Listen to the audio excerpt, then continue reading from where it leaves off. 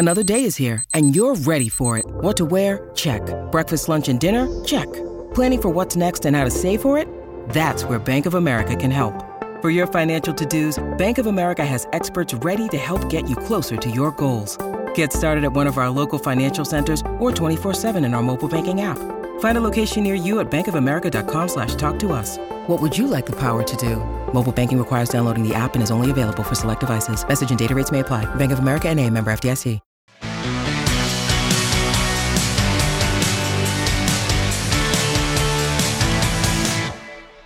Welcome to Taking the Higher Road, a podcast by Driver Reach in partnership with FreightWaves.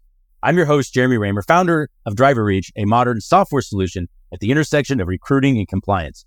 With over 20 years in the trucking industry, both on the carrier side and the vendor side, I bring a wealth of experience around all things recruiting, retention, and compliance.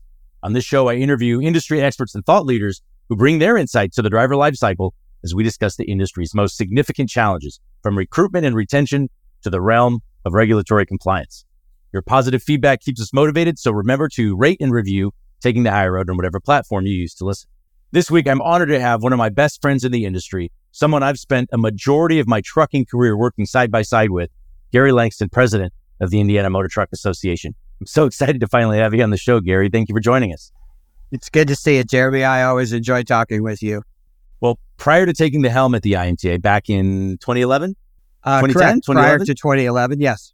Yeah. You worked for 37 years at a small outfit known as UPS. Correct. Where you began your career as a driver before moving to operations and other leadership positions, including your final role as corporate public affairs manager. I'm hoping we can unpack how you got into the industry, what kept you here, and the impact of the deep relationships that you've built over the years. You and I were fellow IMTA board members when we first met somewhere around 15 years ago and have been great friends ever since. We also remain fellow wordsmiths. I think That's we both correct. Yes. One of my favorite things. That's right.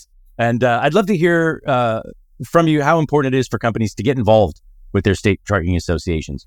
I think you and I know firsthand the value they bring to the industry, but ATRI's recent report further highlights the criticality of membership and participation.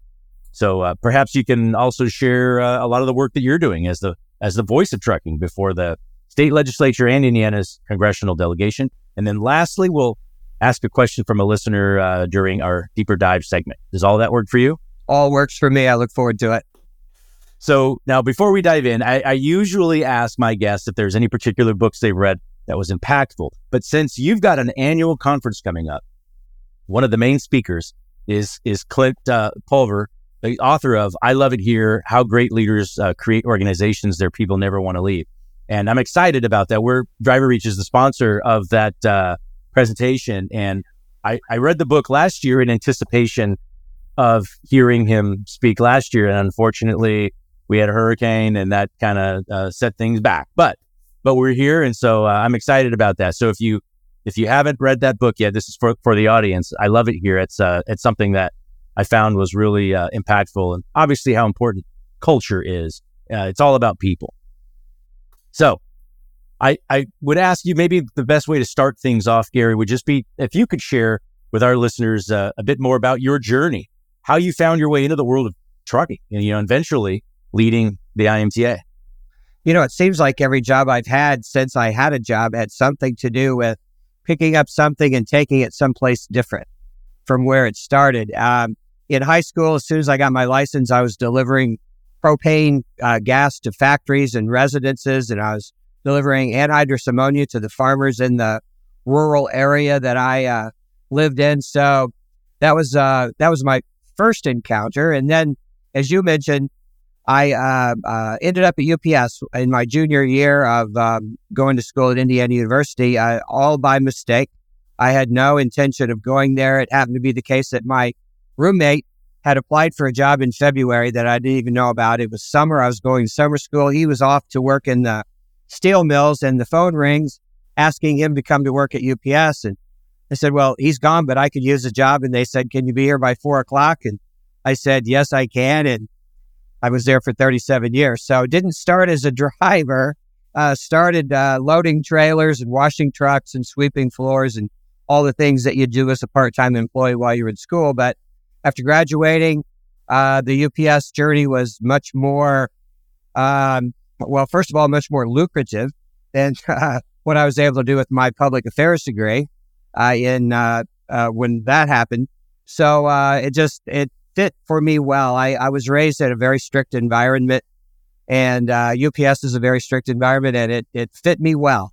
And I was so happy to be there and enjoyed every minute of it.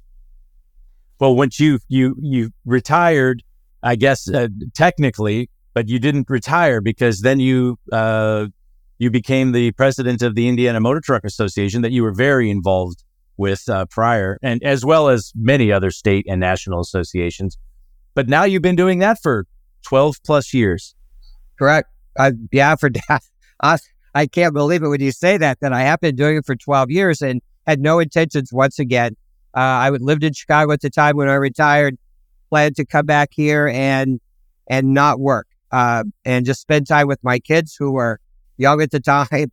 And it just so happened I talked to the guy who was running this place after a board meeting, and he's like, "Hey, I'm leaving. You should consider taking this job." And I really focused on trying to work for the governor for a couple of years in his last term, and Kenny, the guy that ran this, said, you don't want to do that. You need to take something that lasts for a while. And I'm like, I'm not sure I want it to last for a while, but anyway, it's been a blessing. I'll tell you, working at UPS, you think you knew everything that you needed to know about the industry, but it really wasn't until I left there and was able to see colors other than brown.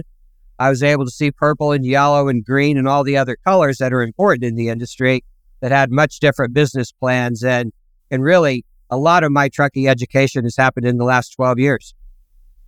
Well, can you share now, as the president of the IMTA for 12 years, can you share what are your sort of key responsibilities and what goals do you have as president? Well, we have the association. We have a relatively small staff, so everyone has a lot of different charges that they take care of. I oversee all of those. My particular focus is advocacy, public affairs. I spend most of my time focused on either legislative issues or regulatory issues, both at the state and federal levels. But our association is so important because it really focuses on safety, which is the primary goal of all state trucking associations, is to find ways to help our members become more safe and promote those, teach those, offer those. So those are the primary responsibilities that we have, and it's not really complicated. It's just ongoing. It never ends. You never get where you want to be. There's always room for improvement, so there's always plenty of work to do. Well, you talk about advocacy, and it's not just being the voice for trucking in favor of certain things, but sometimes it's to protect the industry against things that are being, considered. That's true. Fortunately, in Indiana, most of the things that we work on are in favor of, but there are things that come up that we don't support and have not supported. And quite frankly, I actually find those to be more interesting and challenging than trying to get the good stuff passed. Because when we oppose something, it attracts a lot of attention. And I really enjoy that part of it. But, speed limit increases and tax increases, tolling, those kinds of things that our industry generally doesn't support, eventually come up, and we have to take those on. And you also mentioned safety, and I think that's a good point. And in an ATRI recent report referenced the fact that members of state and national trucking associations are considerably safer than those who either were former members or never a member. And I think that was it's obviously chock full of good information, but I think that's a really good, compelling point on the importance and the value when safety and compliance is so foundational to this industry. I'm so proud of that report. I won't brag or take all the credit for it, but a few years ago, I contacted Rebecca from ATRI, which I can't say enough good things about her or the work that her group does, and said, how about if we do that kind of study that just came out? And she said, well, I'll run it before the RAC and see what we can get done. So I don't know how many years ago it's been, but it never got adopted. And so I was so pleased when I heard this year that they were going to take it on, because I was of the opinion, as the study shows and as the results show, that members of trucking associations are going to be more safe.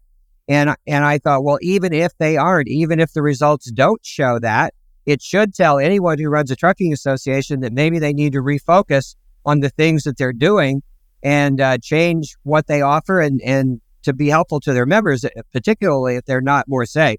But as it turned out, they are. And as you said, it's so important. That study, I think, is so important, not only to show the value of what we do, but to as far as the growing membership and helping carriers understand that we can really offer something that will make them more safe and hopefully more economically valuable company as well. Well, I think the question I have next, and I think we've kind of answered it already, but what are some of the key benefits that trucking companies, as well as industry suppliers, gain from being members? And maybe we can talk about the IMTA in particular, being that we're in central Indiana. That's where we both are, and the opportunity, I think, obviously safety and advocacy, but also the networking, the relationships that are built in these groups, I think, are second to none.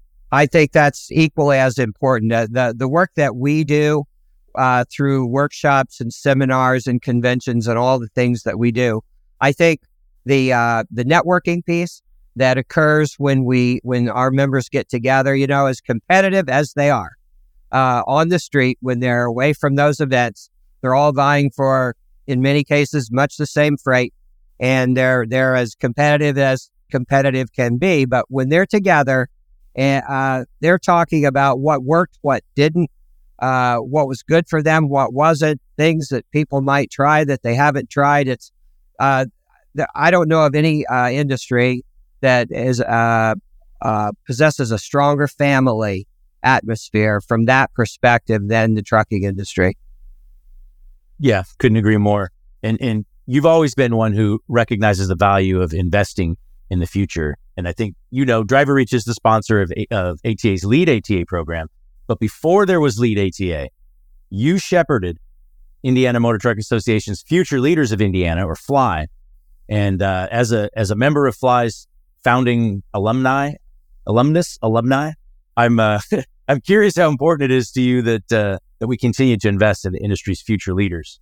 I don't think there's anything that we do that's more important than that. I mean, if you were to look at the board of directors and the general membership 12 years ago compared to now, it's just so amazing that the difference and the youth that is now here that wasn't there were young people then, but the ratio now, all the baby boomers they're going to places and relaxing and expecting these people to take over. And I work hard every day trying to convince the future leaders that they really need to be future leaders.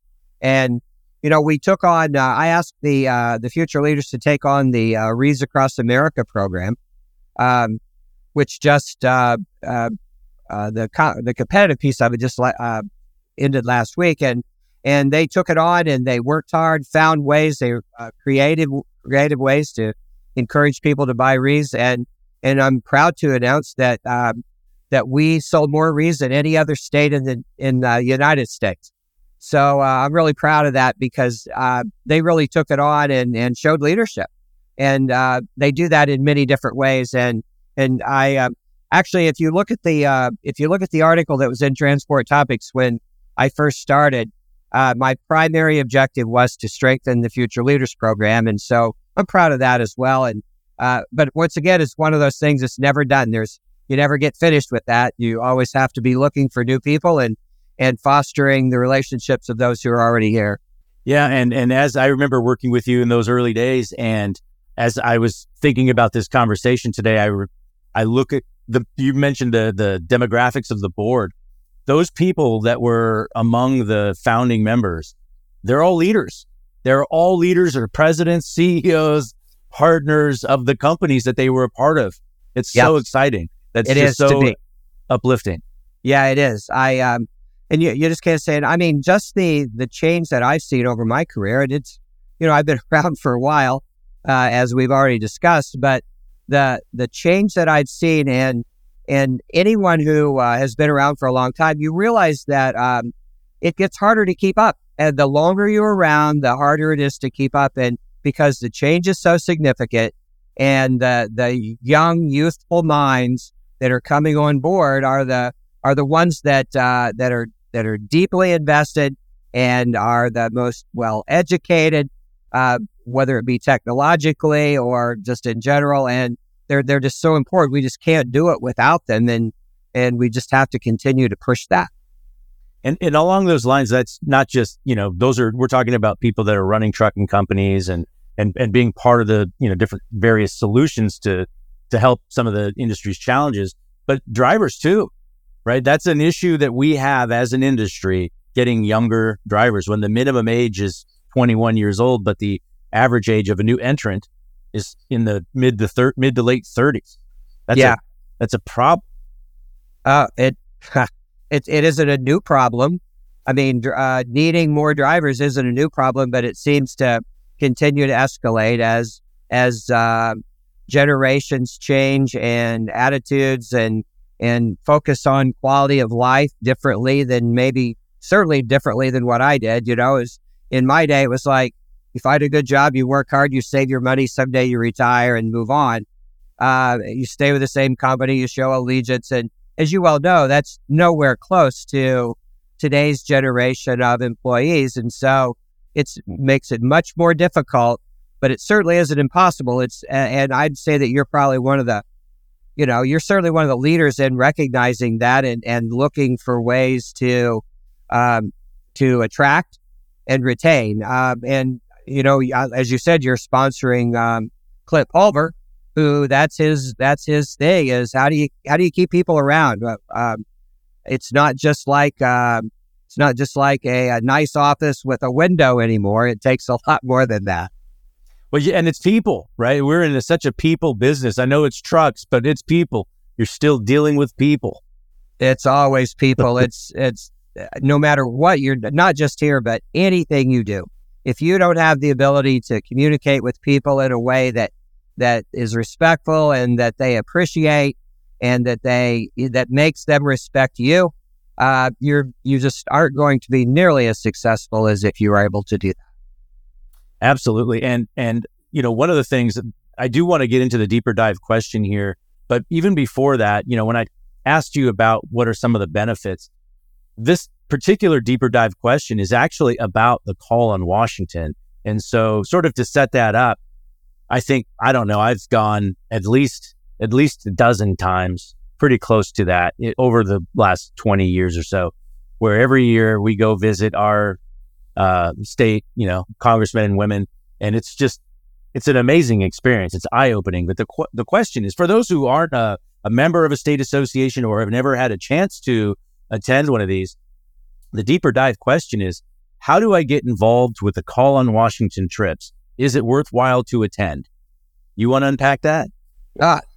It's probably, it's one of the more important things that we do. It's so valuable.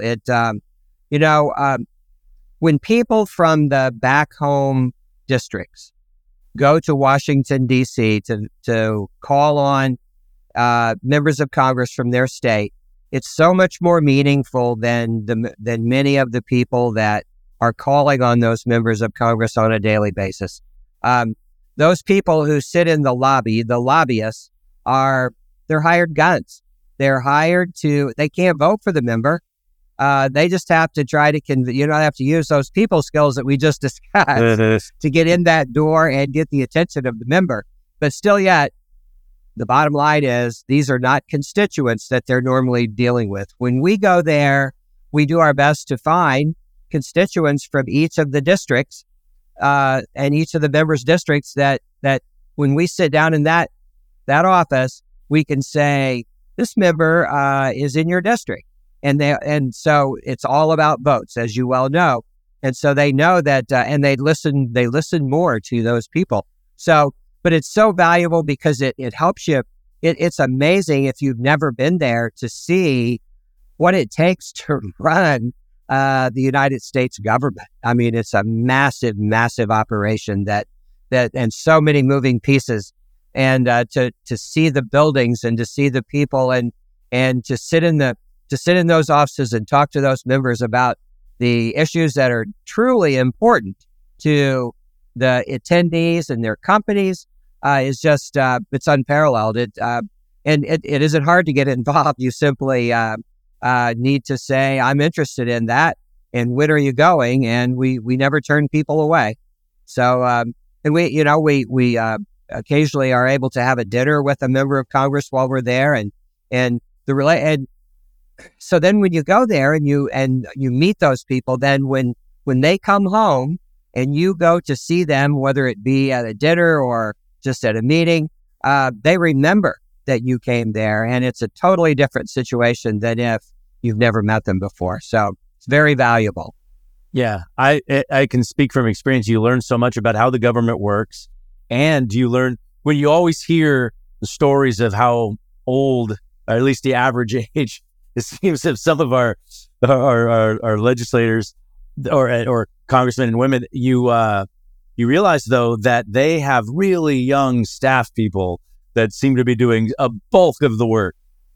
Well, I think but my daughter spent about 2 months in D.C. this summer as an intern for a member of Congress, and and she's like, I can't believe the responsibilities they gave me. I'm like, so you're running the government, or what's going on here? But you're right, Jeremy. That's a very good point. That the people who, in many cases, are paying the closest attention, because there's no way that an individual member of Congress, on their own, can stay on top of all the issues that they have to be responsible for. They can superficially know what's going on, but when it comes to the deep dive thing, they have to have a staff that does that. And you're right. In many cases, they're just really young people who you walk in and say, these are the people running government. I guess they are. So that's a very good point that you make. And I think another important point about the staff is that they never go away. They may work for a different member of Congress. If their member decides to retire, or their member doesn't get elected, or their member moves on to a different job, the staff people never leave. They're just working for somebody else. So when you go to those offices and you meet those staff people, they're really, in essence, more important for the long term than the individual member of Congress. So that was a very good point. Yeah, well, and also it's I feel better knowing that it's in their hands, quite honestly. Well, I agree with you, especially compared to some of the things that we've seen over the last few years. I think you're right that there's definitely a much more relaxing, refreshing perspective there than what we see in many cases, which are just difficult to deal with sometimes. Well, before we go, just could you share maybe what advice you might give to any individual who's aspiring to pursue a career in the trucking industry? Gosh, it's a great industry. Like I said, I mean, we've talked about a lot of the positives. If you really want an industry where you'll get the support you need to be successful, if you're truly interested in the industry, there's so much support here, and it's really important. I mean, as we always say, if we all 80+%, some states more, 90+% of all the freight that moves into the United States. And so the nation doesn't work without the industry, and anybody who's interested in it, there's so many opportunities beyond truck driving. I mean, the industries, as you well know, with technology, with all the other pieces that are becoming so important in this industry, there are a lot of opportunities that never existed in the past. And I think we've already talked about the contribution that the industry makes to the safety and all the other things that we do. So I would say if you're truly interested in it, you should look at it seriously because there's a lot of opportunity. Tons. And I agree wholeheartedly. Thank you so much for joining us today, Gary. I'm grateful for our friendship, and I really appreciate your dedication for, more than half your life to this industry. Well, I hope it's not more than half, but we'll see. But I really appreciate it, Jeremy. I appreciate what you do. Our relationship for a long, long time, and you're really doing some great things. And we appreciate having you, not only a member of our association, but just in the industry in general. That means a lot. I really appreciate it. And thank you for joining me for another episode of Taking the Higher Road and for spreading the word to your industry peers. We really appreciate it. Remember, you can submit any question or comments, including those which may appear on upcoming deeper dive segments at podcast@driverreach.com. And don't forget to rate and review Taking the Higher Road, whatever platform you use to listen. Until next time, thank you for taking the higher road.